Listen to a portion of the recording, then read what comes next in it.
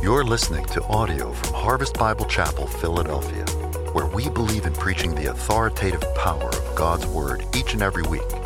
For more content and information about our church, visit harvestphiladelphia.org. Go ahead and grab a copy of God's Word and meet me in Colossians chapter 1 this morning. Colossians chapter 1, as we continue in our series, Embracing the Supremacy of Jesus Christ. Up to this point, we have defined supremacy is that thing or that person that in your heart and mind surpasses everything else in status, power, and authority. In other words, it's that person or it's that thing that you give permission to have control over your life, to have control over your thoughts, your feelings, your very choices in life. And if you think about it for a moment, your willingness to give something or someone that level of control in life is a pretty scary thought.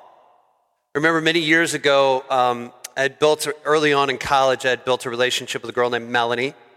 And she was a good friend, but she had given herself pretty extensively over to the party scene, party lifestyle. And it was destroying her life. And I remember sitting down with her at a Perkins and just talking with her and developing that relationship with her. And she was sharing of all the abuse that she had endured in the party life and in her family. And this was the perfect opportunity to share the gospel. And I began to tell her about a God who called himself Father. And a Father that loved her so much that he was willing to send his only son, Jesus, on a rescue mission to rescue her out of this destructive lifestyle. And not only rescue her, but adopt her into his family and call her daughter. I remember when I said that word daughter, she began to cry. And I began to ask her just a couple simple questions. Do you believe, Melanie, you're a sinner? Yes.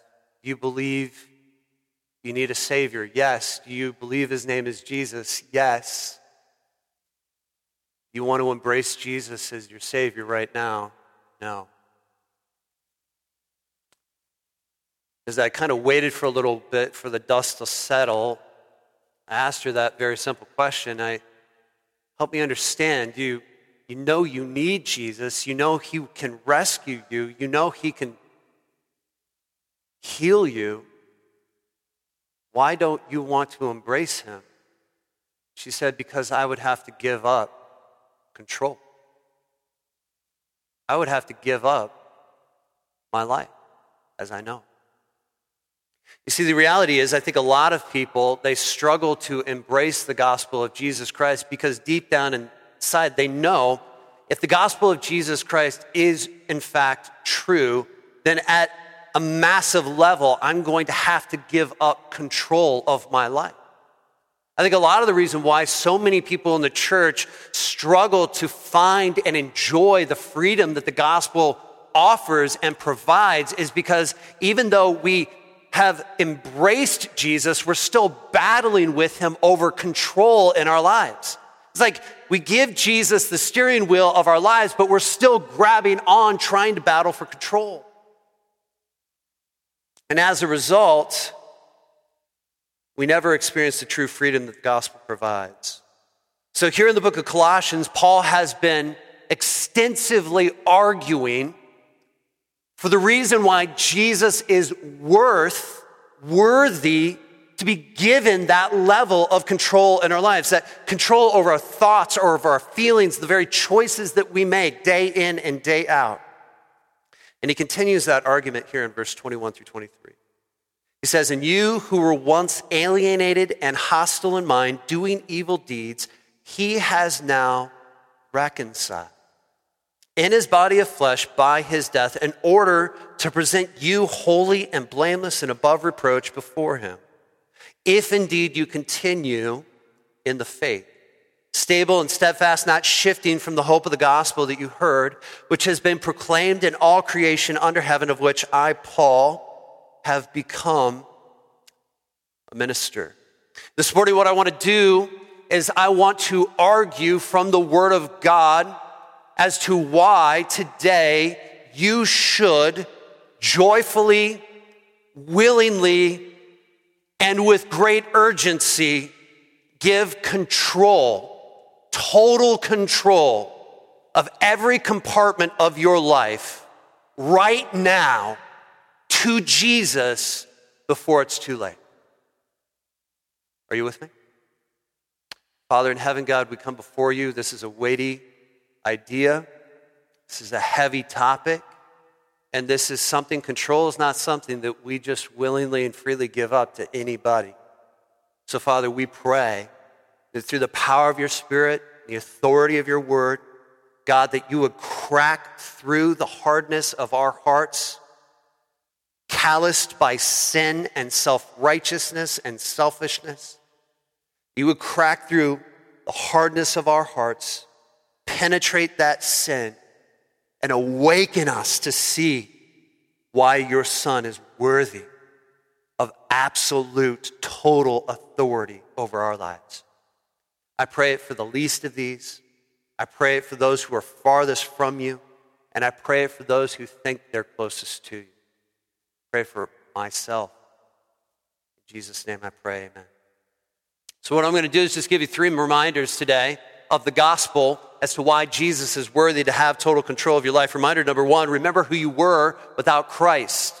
Remember who you were without Christ. Verse 21 says, and you who were once, okay? So we're talking to the Colossians who were believers in Jesus Christ, had placed their faith and trust in the finished work of the cross where Jesus died on their behalf. And he says, you were once, at one point before you met Jesus, this is who you were. Maybe you're here this morning, you're like, I'm not sure about this Jesus thing. I'm not sure about this church stuff. Let's forget about the church. Let's focus on Jesus. Who are you apart from Jesus? He's about to give us a definition. He says, you were alienated, you were hostile in mind, and doing evil deeds. Now let's just pause and take a second. Let's acknowledge this. That's pretty strong language. That's pretty strong language to assert that apart from Christ, you and I are alien, hostile in mind, and evil in our deeds. That's a pretty shocking assertion, especially for our modern sensibilities. Are we agreed? So what is Paul talking about here? Let's get some definitions on the table. Number 1, what does he mean when we are alien apart from Christ? Alienated means we are isolated. It means we're separated. It means to have this profound sense that we do not belong in the company of a holy, that's key, God.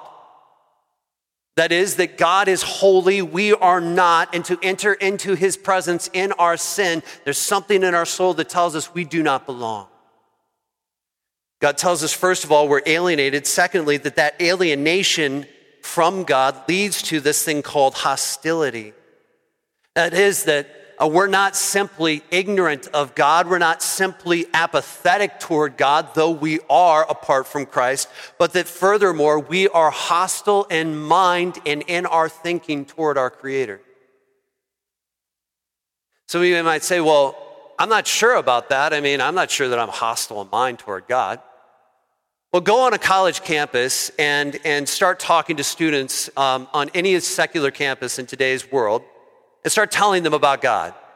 And tell them about a God who's a big cuddly teddy bear in the sky that wants nothing but their best life now and is going to do everything to just make them happy, because that's the only thing God cares about. It's just making you happy. Just be good in general. I want you to be happy. And hey, if you need anything, just come knock and I'll answer any prayer request you want. Now that's a God I can get behind, amen? That sounds pretty great. A God that's just basically a genie. I just rub the lamp and he'll pop out and do whatever I want. But that's not the God of the Bible. When you get on a college campus and you start asserting that there's a God who is holy and will one day judge our sin, and that the only way to be made right with that God is through his Son, Jesus Christ, and faith in him and him alone, how are people going to respond? Take it out of the college campus and take that to work. You're going to walk right into the social justice buzzsaw, aren't you? We are hostile in mind toward the God who reveals himself in Scripture because we want a God of our own imagination.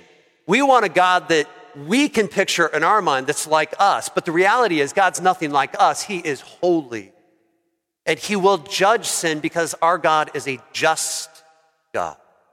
And because we are alienated, because we are hostile, we are not only hostile in mind, but we're also even evil in our deeds. Look at what he says, and you who are alienated and hostile in mind, doing evil deeds. Now hold on a second.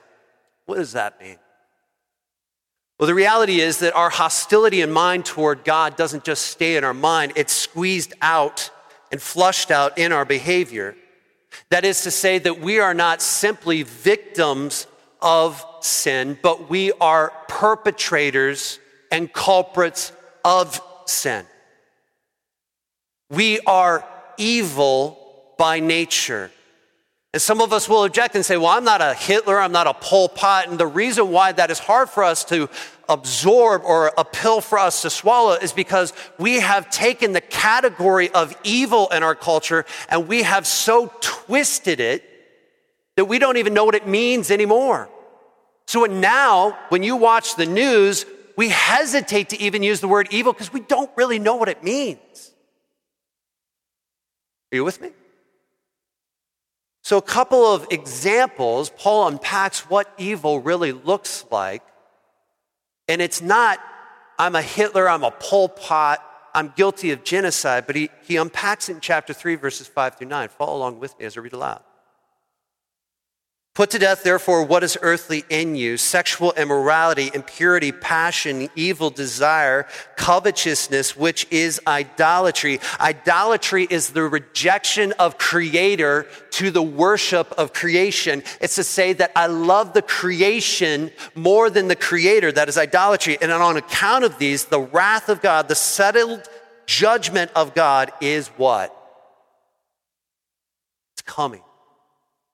And these you too once walked when you were living in them, but now you must put them away: anger, wrath, malice, slander, obscene talk from your mouth. Do not lie to one another, seeing that you have put off the old self with its practices. You see, the reality is you and I, apart from Christ, are evil in our deeds. And this is what it looks like. Now you might say, wow, hold on just a second, Pastor Matt. This is my first time coming to church, and this is pretty extreme. I'm not sure I've ever read these verses. I mean, was Paul maybe having a bad day when he wrote this? He eat some bad chicken wings? Or is God just kind of like this divine grump in the sky? And I'm just not sure I can believe in a God that would be this grumpy. Well, here's why this is hard for us to swallow. I want you to imagine with me for a second that we're an orchestra and each of us play a different instrument. And the conductor gets up and he raises up his baton. Here we go. I got something here. He raises his hands. He gets the orchestra ready and he raises his hands, and on the first note, the most awful, terrible, ear-piercing sound comes out of the orchestra, and he says, stop, stop, stop, stop, stop. And you realize that every single person in the orchestra is completely and totally out of tune. So what do? What do we have to do? We got to tune up. We got to get in tune. So what's one way that we might do that? Well, I might look over at Ryan over here, and I might say, well, you sound more in tune than I am. Here, let me tune to you. Okay, and so we get tuned up to each other, but what's the problem with that? He is out of tune as well. But see, here's what we do in our culture. We tune ourselves with ourselves, and that's why culture and society continues to go downhill, not uphill. Because as we tune ourselves with ourselves, we just get more and more out of tune, but we keep trying. So we tune ourselves to each other's morals and ethics and values and behaviors and reason for living in life. And this is why our culture here, just talking about America, I mean, just think about it, a couple of specific examples. Our cultural opinions on sexuality and sanctity of human life have changed so drastically over the past 20 to 50 years. Because we're tuning ourselves to ourselves. Hey, what do you think? And what's your thoughts? And what do you feel? And what makes you feel good, right? Are we tracking? The The reason why your teenager at home seems to change personality every single week and has split personality disorder is because he or she is trying to tune themselves to something in their, not everybody is like this, but many are, because they're trying to tune themselves to something in the culture, and it keeps changing. Well, I'm going to try this, I'm going to try on this identity, I'm going to try on that identity, and it changes all the time. And parents are just like, I have no idea what's going on with my kid, but we ever wonder why Christianity is no longer the key influencer in America? I mean, am I right by saying that? Now, there was a time in America where Christianity was the key influencer. There was a time in America where the morals and the ethics of America in general pretty well overlapped with what the Bible taught. But as we have continued to tune ourselves with ourselves, that overlap has shifted to where now Christianity is an outlier and is not only rejected as an influencer, but considered dangerous. Why? Because as we tune ourselves with ourselves, we don't become more like God, we become less. So what is the solution? What is the solution if we are alienated and hostile and doing evil deeds and we can't tune ourselves with ourselves? What do we need? Well, we need something outside of ourselves that's always tuned and never changes. We need something like a tuning fork. If you've ever played in an orchestra, you will know that a tuning fork is the one thing outside of the whole orchestra that never goes out of tune. And in fact, it says on here, true C. This is the thing that everybody tunes itself to. Outside of the orchestra, it never changes, it never goes out of tune. And that is why, apart from Christ, we can never tune ourselves properly. That is why we need Jesus. That is why our culture needs Jesus. And that is why you this morning need Jesus, because you are wrestling your way through this culture, trying to figure out, who am I supposed to tune myself to? I listen to the news, I listen to my friends, I listen to the culture, and I can't figure out who I'm supposed to tune myself to. And Jesus stands outside of it and says, without me, you're never going to figure it out, but with me, I will tune you right up, and you will sound beautiful. That's why we have to remember who we are apart from Christ. Secondly, we have to remember who we are with Christ. Verse 22. Now let me say this. If this is who we are apart from Christ, why do we keep trying to hold on to control over our lives? If we can't tune ourselves, if we're alienated and hostile toward God and evil in our deeds apart from Christ, why would we try to hold on to control? Well, reminder number 2, remember who you are with Christ. Verse 22 says this, that is that he, that is Jesus, has now reconciled in his body of flesh by his death in order to present you, that is you and me, holy and blameless and above reproach. Let's find out who we are with Christ. He says, first of all, that we're holy. Now, the word holy means to be set apart and cleansed. Back during Jesus' day, there was this I don't know if it was a virus or a bacteria or what it was, but there was this epidemic called leprosy. And if you contracted leprosy, I mean, you kind of know what it is. If you contract it, things start to fall off, right? It's bad, and your skin turns white, and it's nasty. And it was highly contagious during Jesus' day. And there was no cure for it. And so in Jesus' culture, if someone had leprosy and somebody saw you walking along the path and they had their kids with them, what would they start to do? They would yell. They would scream, unclean, unclean. And what it would do is it would cause everybody to step away and to get as far away from you, because they knew, if I get anywhere near you, I'm going to contract this thing and it's going to destroy my life. And Jesus says here in this text, that's what sin is. That's what sin does. It is contracted through birth. We receive it the moment we are born, and it destroys our lives and it causes everything to fall apart. And what Jesus has done is he comes and he makes us holy. He cleanses us of our sin so that when God sees us, he doesn't yell unclean. He says, come near. He says, number 2, in Christ we are blameless. Literally, that term means to be without blemish. That is, that sin ruins value. One of my favorite shows, this might date me a little bit, but one of my favorite shows, and I've probably shared this before, is Seinfeld. I love Seinfeld. And especially George Costanza. George Costanza is one of my favorite sitcom characters of all time because he's so neurotic. I remember this one episode called The Sweater. George goes out and he's shopping at this discount store, or this department store, and he finds a beautiful cashmere sweater. I mean, it should be hundreds on hundreds of dollars, but it's marked like 80 to 90% off. And just like, this is amazing, this beautiful sweater, and it's awesome, and it's so cheap. And he's looking at it, why is it so inexpensive? And he notices on the bottom, there's like this tiny red dot. Now, you almost can't see it, but it's one of those things that once you see it, you can't unsee it. You know what I'm talking about? And so he buys it, and he's going to give it as a gift to Elaine. And so he wraps it up and he takes it home and he gives it to Elaine, and Elaine gets this sweater out. She's like, oh, this is amazing. George, you're so cheap, but you got me this amazing sweater. Thank you so much. She puts it on. Oh, it feels amazing. Wait a minute. And she sees the red spot and she takes it off and she's furious with him. Furious that he got her a cashmere sweater with a dot on it. So by the end of the episode, George takes this cashmere sweater and he literally can't give it away. Slightly soiled, greatly reduced in value. And that's what sin does.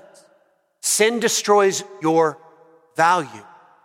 The value that God intended for you to have, being made in his image, sin comes in and it blemishes you and it distorts you and it ruins your value in this life so that you cannot be everything that God has made you to be, and you cannot do everything that God has made you to do. But what Jesus does is he comes in and he washes you and he cleanses you of all those blemishes and he gives you value in this life.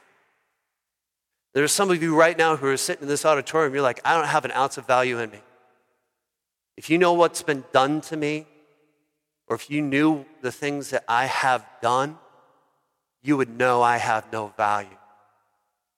I would say, come to Jesus, and he will make you priceless, blameless. Notice what else he says in this text. He has reconciled us in his body, verse 22, of death, by his death, in order to present us holy and blameless and above reproach. That above reproach means as if you'd never sinned. As if you had never sinned. There's a question here. How many of us have never sinned? Actually, if you answered that, you're lying. How many of us haven't sinned in the last week? Or how many of us haven't sinned in the last 48 hours? Or maybe the last 2 hours? Like if you can manage the last 2 hours, let's do this. How many of us would be willing to take just the sins over the last week that we've committed? Or maybe you don't believe in sin, all the dumb stuff that we've done, self-destructive stuff that we've done, selfish stuff that we've done, and flash it up on the screen. How many of us would be game? I'll offer you $100. Anybody? Nobody. Why? Because we're not above reproach. There's not a single person in this room that's above reproach. So look back at the text. How can God call us holy, blameless, and without reproach? How is that possible? How is it possible that a holy God that cannot allow sin into his presence can accept you and I, who are not above reproach, who are not without blemish, and who are not holy? How is that possible? Look again at what it says here in the text, verse 22. He has now, what's that word? Reconciled in his body of flesh by his death. The reason why Jesus Christ died on the cross was to reconcile us with a holy God who hates sin and will judge it. But Jesus Christ, in his death on the cross, paid the debt that your sin has incurred so that you can be forgiven and set free. So that in verse 22, you are reconciled. Reconciliation means to pay a debt so that enemies can now be friends. The fundamental nature of what the cross does, when you come to the cross by faith and you trust what Jesus has done, is for you, not just for people in general out there, but it's for you specifically, that Jesus thought of not just everybody else, but your name on the cross. What that does is when you trust what Jesus did was for you, for your sin, for your stupidity, for your unrighteousness, for your hostility. When you believe that it was for you and you embrace that by faith, what it does is it changes the fundamental nature of your relationship with a holy God. You go from convict, perpetrator, guilty, to forgiven, adopted child. So that none of us in this room are guilty. Let me take it back. All of us in this room are guilty. All of us in this room this last week have committed sins against a holy God. But if the fundamental nature of your relationship has been changed from convict to child, a convict's gonna run from the law, but a child runs into his daddy's arms when he's messed up. Because he knows daddy will never leave me, daddy will never forsake me, daddy will never turn me away, daddy will always forgive me, daddy will be patient with me, and daddy's going to help me change so I don't continue to do the stupid stuff. That's my daddy. How does that happen? You have to be reconciled to God. And so I wonder how many of us today have been reconciled by the blood of Jesus Christ he shed on the cross. If you have never been reconciled, be made God's child today by faith. Simple. In light of all of this, let me ask you, is Jesus worthy of total control? Is there anything God can't ask of you? I remember listening to a sermon by Tim Keller, and he was talking to a very accomplished New York woman, elite, very smart, and he'd been sharing the gospel with her. She had been coming to Redeemer Presbyterian for some time. She'd been hearing the gospel, and she stood there with Tim Keller, and she said this about the gospel. She said, "Tim, I want you to know that grace terrifies me. Grace is unmerited favor. It's unearned, undeserved favor from God, right? I'm going to give you what you don't deserve. Mercy is, if I punch you in the face, mercy is to not punch you back. Grace is to take you out for the steak dinner." Are we tracking? Okay. She says this, grace terrifies me. Because if the gospel is true, if I can earn my way to heaven, if I can make myself right with God, and if I can do that on my own, then there's a limit to what God can require of me. There's a limit to what God asks of me. Because it's like paying my taxes. I paid my taxes. You can only ask of me so much. But if there's nothing I can do, and it's already been done, there is no limit to what God can ask of me. And that terrifies me. But that's the gospel. That Jesus Christ didn't just pay some of it. He paid the whole debt. And it's right for us to grant him control. Control over our calendar. I know how some of us are about our calendars. Don't you dare touch my calendar. I am in control. Oops, where did I go here? New technology, I'm learning. He has the right to control your career. How about your relationships? How about that person that you know you shouldn't be spending time with, but you can't let him go? Because you feel like it's going to change you as a person somehow. What about your sexual appetites? Say, Pastor Matt, I am what I am. I can't change that. Are you saying that Jesus can't rule over the very appetites of your soul? everything. How you use your body, where you spend your time, how you think in your mind, and what you watch on TV and on your phone.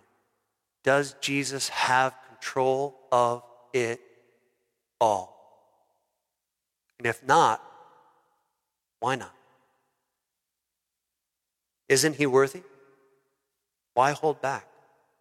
So the third reminder then is this, and everything's falling apart on me here. Reminder number 3, remember the difference that Jesus has made.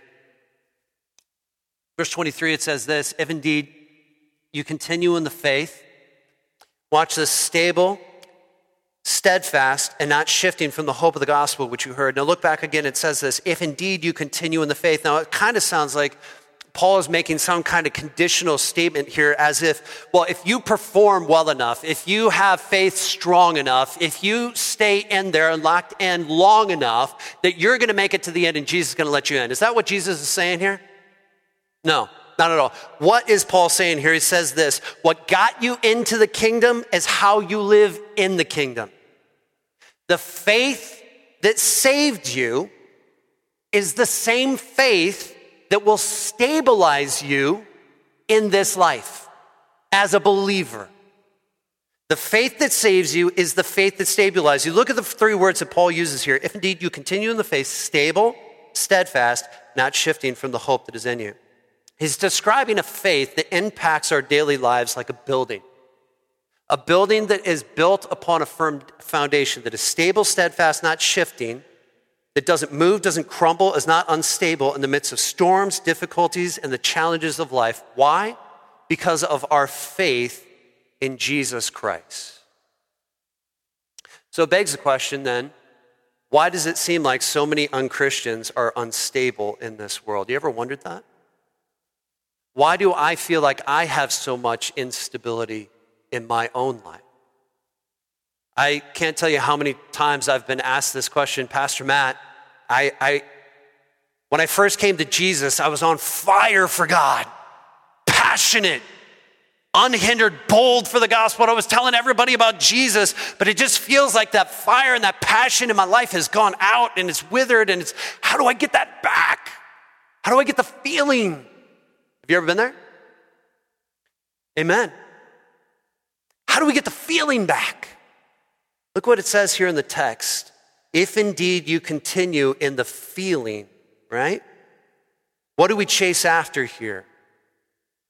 Feelings or faith? So here's the problem with your feelings. If you continue to chase after your feelings, we've had this conversation before, if we chase after our feelings in the Christian faith, we are going to be unstable our entire lives. If you're chasing after God because you think he's going to constantly make you feel good in every situation you are in, you have signed up for the wrong team. Our God is not a God that will spare you from suffering. Our God is not a God that will spare you from difficulty and pain. Our God is not a God that will spare you from sorrow, but our God is a God that will walk with you through it and stabilize you in it so that you can be a testimony for God in this world. We don't chase after our feelings. We don't let our feelings rule and govern us. We chase after our faith in Jesus Christ. That is a willingness to obey the promises of God no matter how I feel in the moment. That's what faith is. And that's what stabilizes. It's acting on God's promises no matter how I feel. And when it comes down to it, when I don't feel like acting on faith, but I do it regardless of how I feel, that is the functional way in which I give God total control of my life.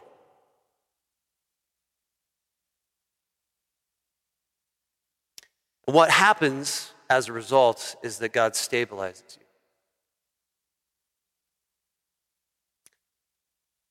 I can tell you from personal experience that giving up control, I like control. I like to be the alpha dog. I like to be in charge. I like to be able to bark orders and people go where I tell them to go and do what I tell them to do and blah, blah, blah. And you know what? God in my life has had to battle with me hard for control. Because he says to me, Matt, you can't be the alpha dog in this relationship. Or this isn't going to work. Can anybody else? Am I the only one up here that's like, I love control. I love control in my family and I love control in my church. And these are the two areas in which God has most profoundly said, Matt, you can't have control. And so what he did is he gave me a child that was just like me. And he gave me a child who's a sanguine, who is the type of person that says, hey, rules apply to you, but they don't apply to me. And so anytime mom or dad draw a line in the sand, that line is only there for our child to tip her toe over and say, see, you can't control me.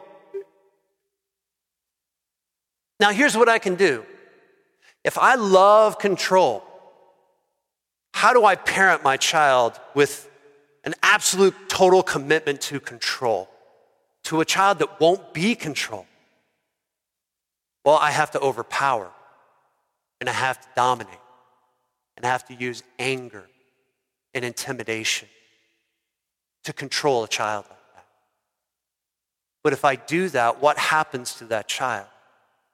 I may mold her externally to what I want her to look like, but what's happening to her heart on the inside?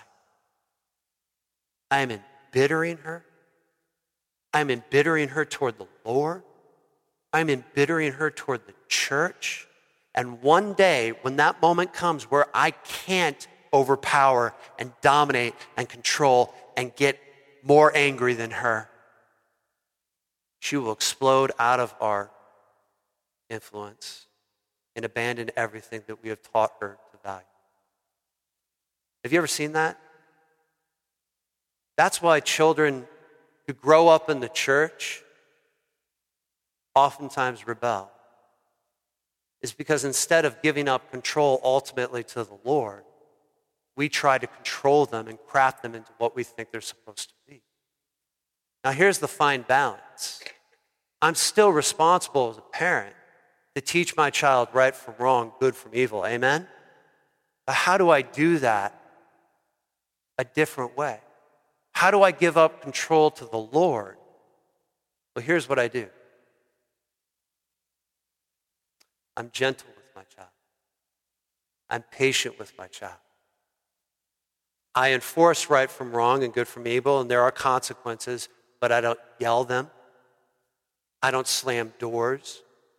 I don't get angry with my child. I'm patient, kind, and gentle. And when my child says, Daddy, I can't do what you're asking me to do, I look at them and I say, I know you can't, but there's someone who can help you, and his name is Jesus. You see the difference? I'll tell you what, one of the struggles of my life has been, I want to control how fast and how quickly our church grows. But the reality is I can't control that. I've tried. So I get intense and I get angry and I yell when I want things to happen. And the reality is it just never gets us anywhere good. I was reminded, I got a text message from a friend of mine. Can I go for a few minutes more here? Some of you are looking at me like, how much longer? Give me 1 second. I got a text message this morning from a friend of mine. If I can get it to pull up. A reminder of how little we as pastors have any control over anything. And frankly, should not try to control our churches, because Jesus says, I'll build my church. I'll build it in my time. I got this. Just chill. I got this text from a buddy of mine this morning. Brandon Capuano, in fact, I preached at his church last week, and he texted me this. I'm walking into worship in the worship center this morning. Someone comes up to me and says, hey, Brandon, you got a minute? I respond, nope, not at this moment. Well, do you know why Marty and Rhonda left the church? Brandon, nope. Person, they said it was you. To which he gave me a meme with Steve Harvey and said, what's wrong with you? A reminder that I have no control over this, and neither do we. God is in total control. That's why when we have 27 people show up for prayer, that's 27 people saying, we can't change anything in our church, but you can. You have total control. I can't change anything in my child's heart, but God, you can. You're in total control. So I'm not going to parent from a place of anger. I'm not going to parent from a place of law. I'm not going to parent from a place of high demand. I'm just going to parent from a place of patience and waiting on God to change my child's heart because I can't do it. You're in total control and I give it to you. See, that's what God is asking from all of us over our career, over our calendars, over children, over church, over everything. God wants total control over everything. And when that happens, when he is given that control, he stabilizes our lives. Is Jesus worthy? But it's the hardest thing in the world to give up, control. And trust me, I would know. So a couple of things as we close out here, a couple of questions. What is it that God has laid on your heart right now that you need to give up? Control over what? And how do you do that? Well, right now, we can just bow our heads and close our eyes, and we can acknowledge, God, I've got control over this thing, and I know I need to give it to you. God, would you take it? So let's bow our heads and close our eyes and just take a moment as we respond to the Lord this morning. What is it in our lives that we need to give up control for? Is Jesus worthy of that control? Do you believe that he can take that thing and do something better with it than you can? So maybe just acknowledge to the Lord right now what it is. And secondly, tell him, God, I want you to take it. I want you to have control. The thing we have to recognize about control is giving control over to somebody else isn't an event, it's also a process. It's a process by which you have to keep giving control to somebody else day in and day out. So maybe it's a child, maybe it's a relationship, maybe it's your calendar, maybe it's your career, whatever it is. Number one, grant him that control. God, this is yours. Number two, say, God, I commit to daily giving this to you so that you can have total control over my life. And number three, maybe you're here this morning and you say, I'm not sure about this Jesus stuff. I'm not sure about this eternity stuff. At some point, you're going to have to give him control over your eternal destiny. He's the only one that can reconcile you to his Father.